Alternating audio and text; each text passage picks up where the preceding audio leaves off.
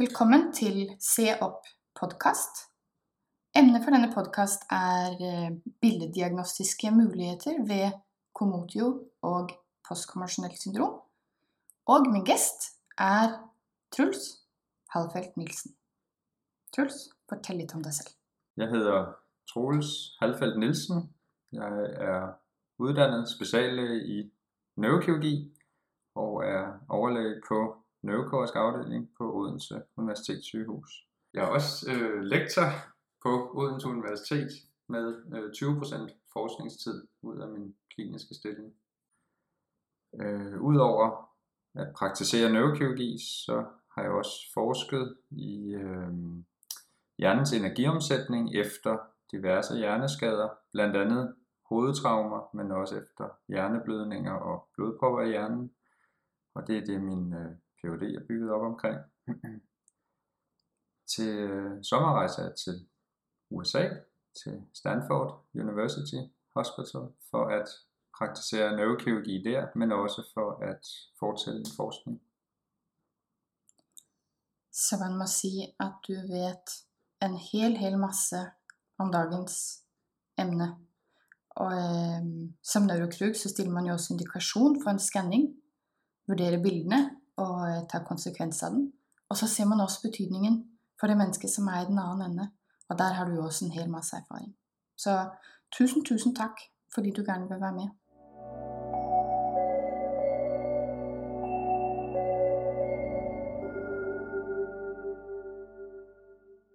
Når man har brug for billeder af hjernen, så bliver den scannet. Jeg faldt over udtrykket hjernescanning på et tidspunkt. Det er ikke en ret præcis betegnelse, for en scanning er jo ikke bare en scanning. Forskellig teknologi giver forskellige typer billeder. En gruppe scanninger undersøger hjernens struktur. En anden gruppe scanninger fortæller noget om dynamik og funktion. Det er et stort fagfelt, og det kan være svært at danse et overblik over hvad som findes af muligheter og hvad som er relevant i den enkelte situation. Lad os prøve at gå lidt systematisk til værks, og så snakke om et forløb fra det øjeblik, man slår i hovedet. Hvis vi starter helt akut, hvem skal scannes like efter et hovedtraume, og hvilken undersøgelse er det, som skal laves? Altså dem, der skal scannes lige efter et hovedtraume, det er dem, hvor man ud fra det kliniske billede vurderer, at det er et svært hovedtraume, hvor scanningen kan få den konsekvens, at patienten skal indlægges til observation, eller eventuelt endda opereres. For praktiske formål er det sådan, at alle patienter, der er bevidstløse efter et hovedtraume, og kommer til sygehuset bevidstløse, de bliver scannet helt automatisk. Det giver jo god mening, at de ikke selv kan medgive, hvordan de har det, al den stund de er bevidstløse. Der er også de patienter, som efter et hovedtraume er bevidstløse i kortere tid, for derefter at vågne op. De kan også godt have blødninger eller kraniebrud, der er nødvendige at diagnostisere ved en scanning. Så er der dem, som har det, der hedder milde hovedtraumer, som ikke umiddelbart bliver slået bevidstløse, måske heller ikke har det, der hedder amnesi, altså hukommelsestab for traumet. Jamen dem, som retningslinjen er i dag, er det faktisk ikke nødvendigt at scanne dem ifølge retningslinjen. Og det er ud fra den betragtning, skal de indlægges, skal de observeres, skal de behandles med kirurgi eksempelvis. Og til det må man sige, at dem, der har milde hovedtraumer, som ikke bliver slået bevidstløse, jamen de har ikke behov for en akut kirurgisk behandling. Er det bevidstløsheden, som er kriteriet? Det er det. Det er et af kriterierne, ja. Det er nok det væsentligste kriterium. Har man været bevidstløs i mere end 5 minutter, jamen så skal det udløse en scanning, medmindre der er sådan helt konkrete forhold, der taler imod. Man kan dog godt vælge at scanne patienter også, der har tegn på et hovedtraume i form af hovedpine, kvalme, opkastning og lysskyhed. Eller hvis traumet er alvorligt nok, altså det man kalder højenergitraumer, fald fra en høj højde. Scanninger sidder også ofte løsere hos børn eksempelvis, som ikke selv er så gode til at fortælle, hvad der er sket. Men I har kliniske retningslinjer som beslutter hvem som skal scannes og hvem som ikke skal scannes. Ja, det er der. Hvilken type undersøgelse får de lavet, når de kommer ind på skadestuen? Du tænker billeddiagnostisk? Ja. De får lavet en CT-scanning af hovedet.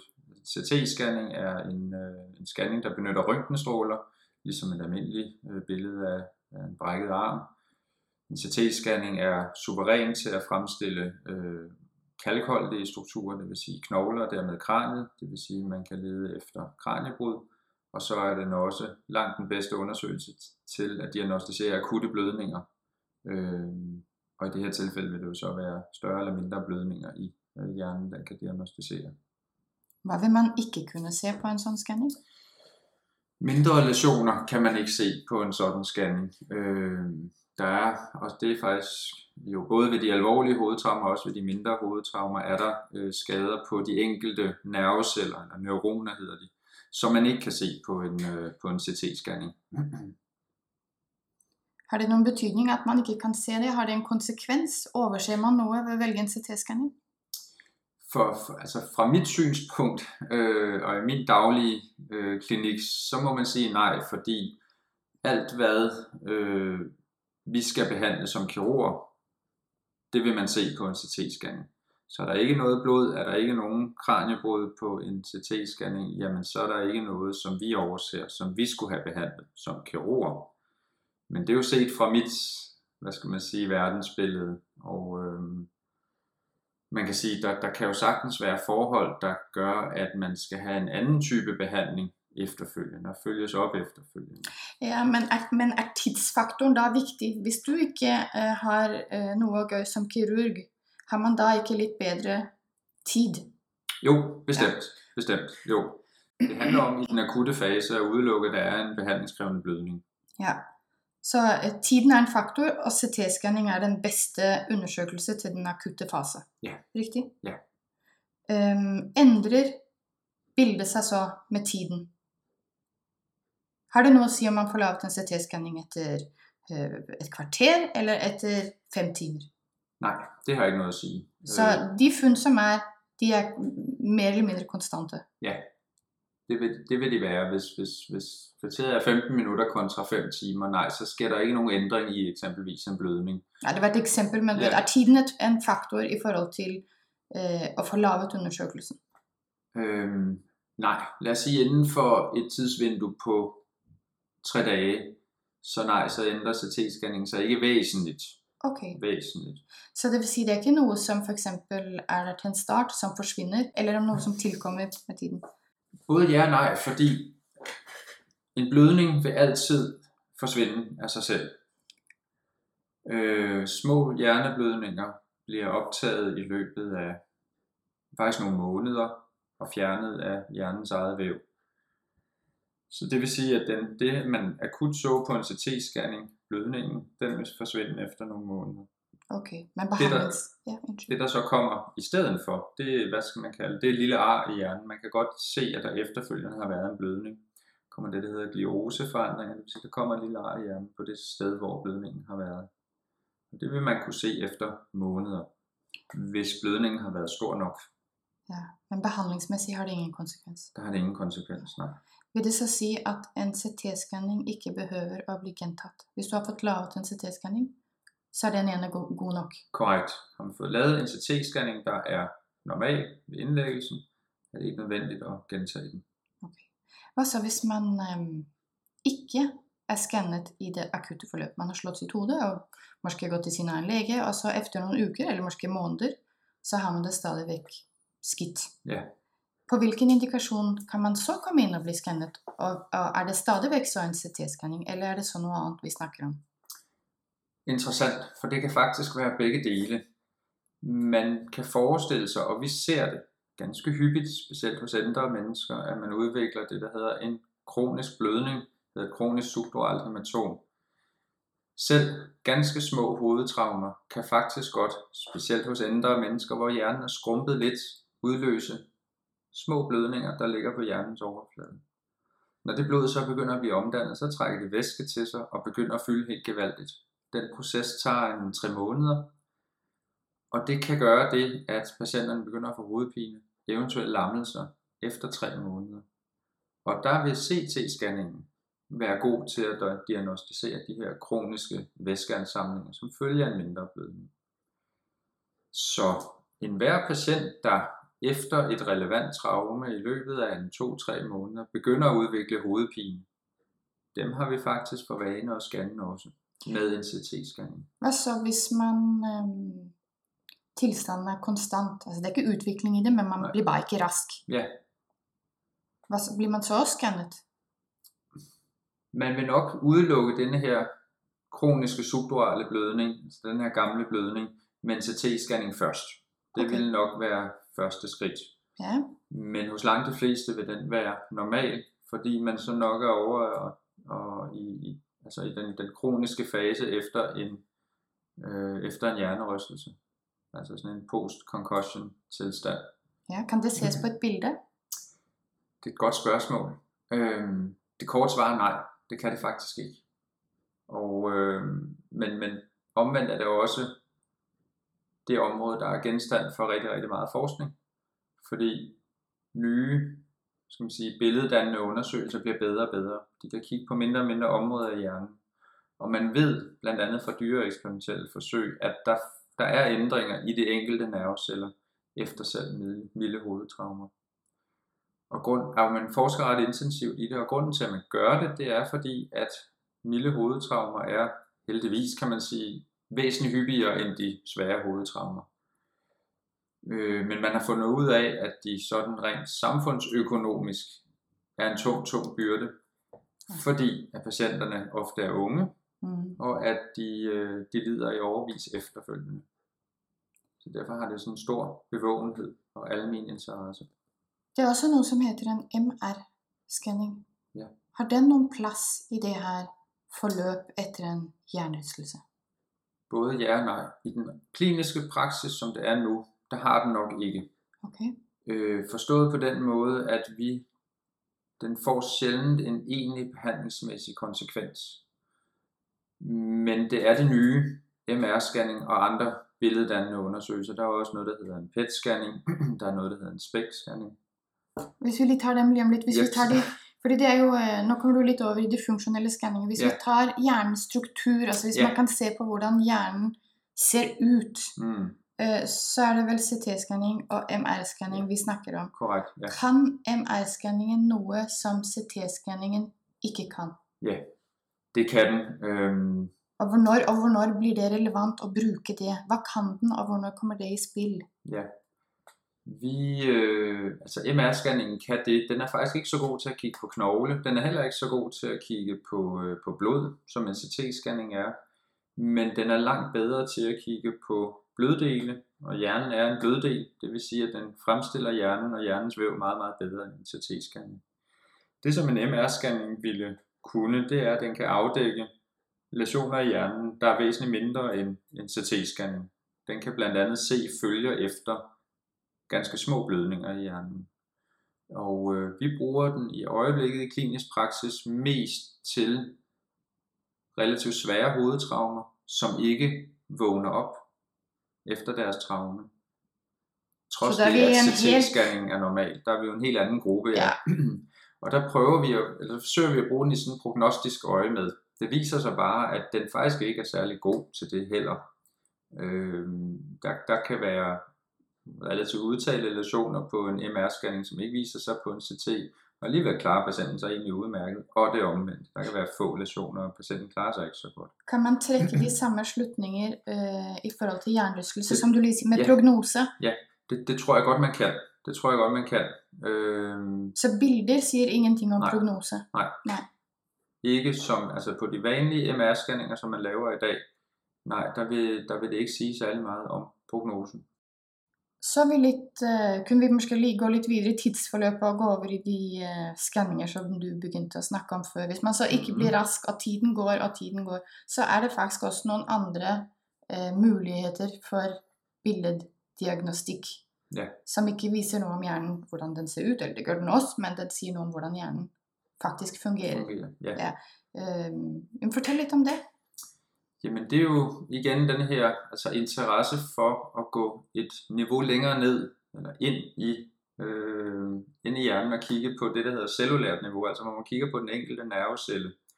Og der har man blandt andet i dyreeksperimentelle undersøgelser vist, at der sker nogle ændringer i energiomsætningen i den enkelte nervecelle efter selv milde hovedtraumer. Man kan se, at i det akutte forløb efter et traume, jamen der øges blandt andet sukkeromsætningen, sukkermetabolismen i nervecellerne, mens den så langsomt går over i en kronisk fase, hvor den faktisk bliver nedsat. Og de ting kan man faktisk se med nogle billeddannede undersøgelser, som er blevet så fine i dag, at de har en høj opløsning, således at de kan kigge på næsten på cellulært niveau. Og på blandt andet en PET-scanning, som er god til at undersøge metabolisme, hedder det, altså energiomsætning. Der kan man se, at visse områder af hjernen har en nedsat energimetabolisme eller energiomsætning hos patienter, der har været ude for et mildt hovedtraume. Om det har noget, om det har relation til, hvordan patienterne egentlig klarer sig, det er lidt sværere at afdække. Der er noget, der tyder på det, men det er ikke sådan, skal man sige, videnskabeligt bevist endnu. De her funktionelle scanninger, det findes PET-scanning, som du siger, og SPECT-scanning, og så den funktionelle MR-scanning. Ja. Hvis man får lavet en sådan scanning, har det så en konsekvens for den hjælp, man kan få? Kan man så bruge scanningen til at sige, okay, nu ser vi, hvad det er, som er dit problem, og så kan man få helt specifik behandling, og hjælp til at blive mere rask, eller fungere bedre? Ja, ikke mig bekendt endnu. Jeg må være ærlig og indrømme, jeg ved det ikke sådan i det brede udland, men jeg mener ikke herhjemme, at der er nogen som helst af de scanninger, som udløser et tilbud om ekstra hjælp. Det er der ikke. Så hvad er konsekvensen af at få lavet en sådan scanning? Er det kun videnskabelig? Det er aktuelt kun videnskabelig interesse. Det er det faktisk. Vi mangler stadigvæk lige at komme omkring den der funktionelle PET eller funktionelle MR-scanning, fordi hvor PET-scanningen måler energiomsætningen, så kan en MR-scanning også måle blodgennemstrømningen igennem visse centre i hjernen. Ja. Eller man kan udvælge så dele af hjernen, hvor man kan måle en aktivering udtrykt i en øget blodgennemstrømning gennem den del.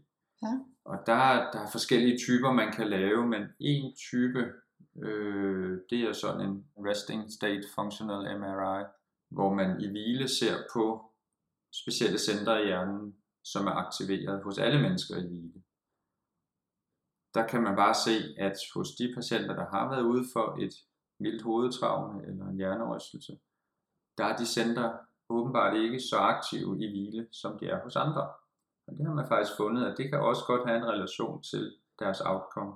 Man har faktisk gjort det sådan, at i den subakutte fase målte man den aktivering, og fandt ud af, at det var dem, der havde den laveste aktivering, og faktisk også dem, der havde det værste efter 6 måneder. Så det er faktisk en scanning, som kan bruges prognostisk? Måske, ja. Jeg har læst et par arbejder om det, men det mangler stadigvæk sådan at blive vist i stor stil. Her der snakker vi undersøgelser på 75 patienter blandt andet. Men det er jo et skridt på vejen, og det er ret nyt det her. Hvornår skal de så scannes? Har det nogen betydning? Det tænker jeg. Ja, jamen det ved jeg ikke. Man ser nok et dynamisk forløb af sådan nogle ændringer, hvor det i den akutte fase er en ting for at gå over i en subakut og så en mere kronisk fase. Og det er nok også det, der gør forskning på området vanskelig, fordi at billedet ændrer sig over tid. Ja. Nu har vi snakket et tidsforløb igennem, fra man slår hovedet, til det lidt mere subakutte, til de kroniske og de funktionelle scanninger. Og vi har hørt, at det findes flere forskellige billeddiagnostiske metoder, som kan bruges til at undersøge hjernen. Vi har snakket lidt om, at prognostisk er måske ikke helt det store at komme efter foreløbig, men det er måske på vej. Og jeg synes, vi har været godt omkring. Men til sidst, du har jo fundet nogle artikler om det her emne. Jeg har fundet 2 artikler. De er begge to fra 2017. Den ene er publiceret i februar, den anden i april. De er begge to fra USA, fra nogle, hvad skal man kalde dem, potente forskere fra nogle gode universiteter i USA. Den ene det er en oversigtsartikel, fra februar 17, som netop beskriver faktisk mange af de ting, vi har snakket om, helt ned på cellulært niveau. Hvad er det, der sker af ændringer i det enkelte nervecelle efter et traume, for derefter at gå over og beskrive, hvilke typer billeddannende undersøgelser, scanninger, man kan lave for at detektere de ændringer, for derefter sådan at opsummere det hele. Den er rigtig god at læse, den giver et godt overblik. Den anden, det er faktisk en af de artikler eller arbejder, som jeg også lige nævnte i vores samtale med Functional MRI, sådan en Resting State Functional MRI, hvor de blandt andet netop beskriver det her med, at de patienter, der i den subakutte fase har en ændret aktivering, er også dem, der klarer sig dårligst 6 måneder efter. Og der har de undersøgt 75 patienter.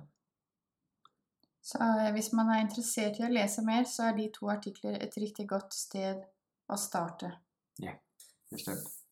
Så tror jeg egentlig, vi har været rigtig godt omkring dagens emne. Tusind tak, fordi du vil være med. Det var en fornøjelse. Ja, det var en fornøjelse.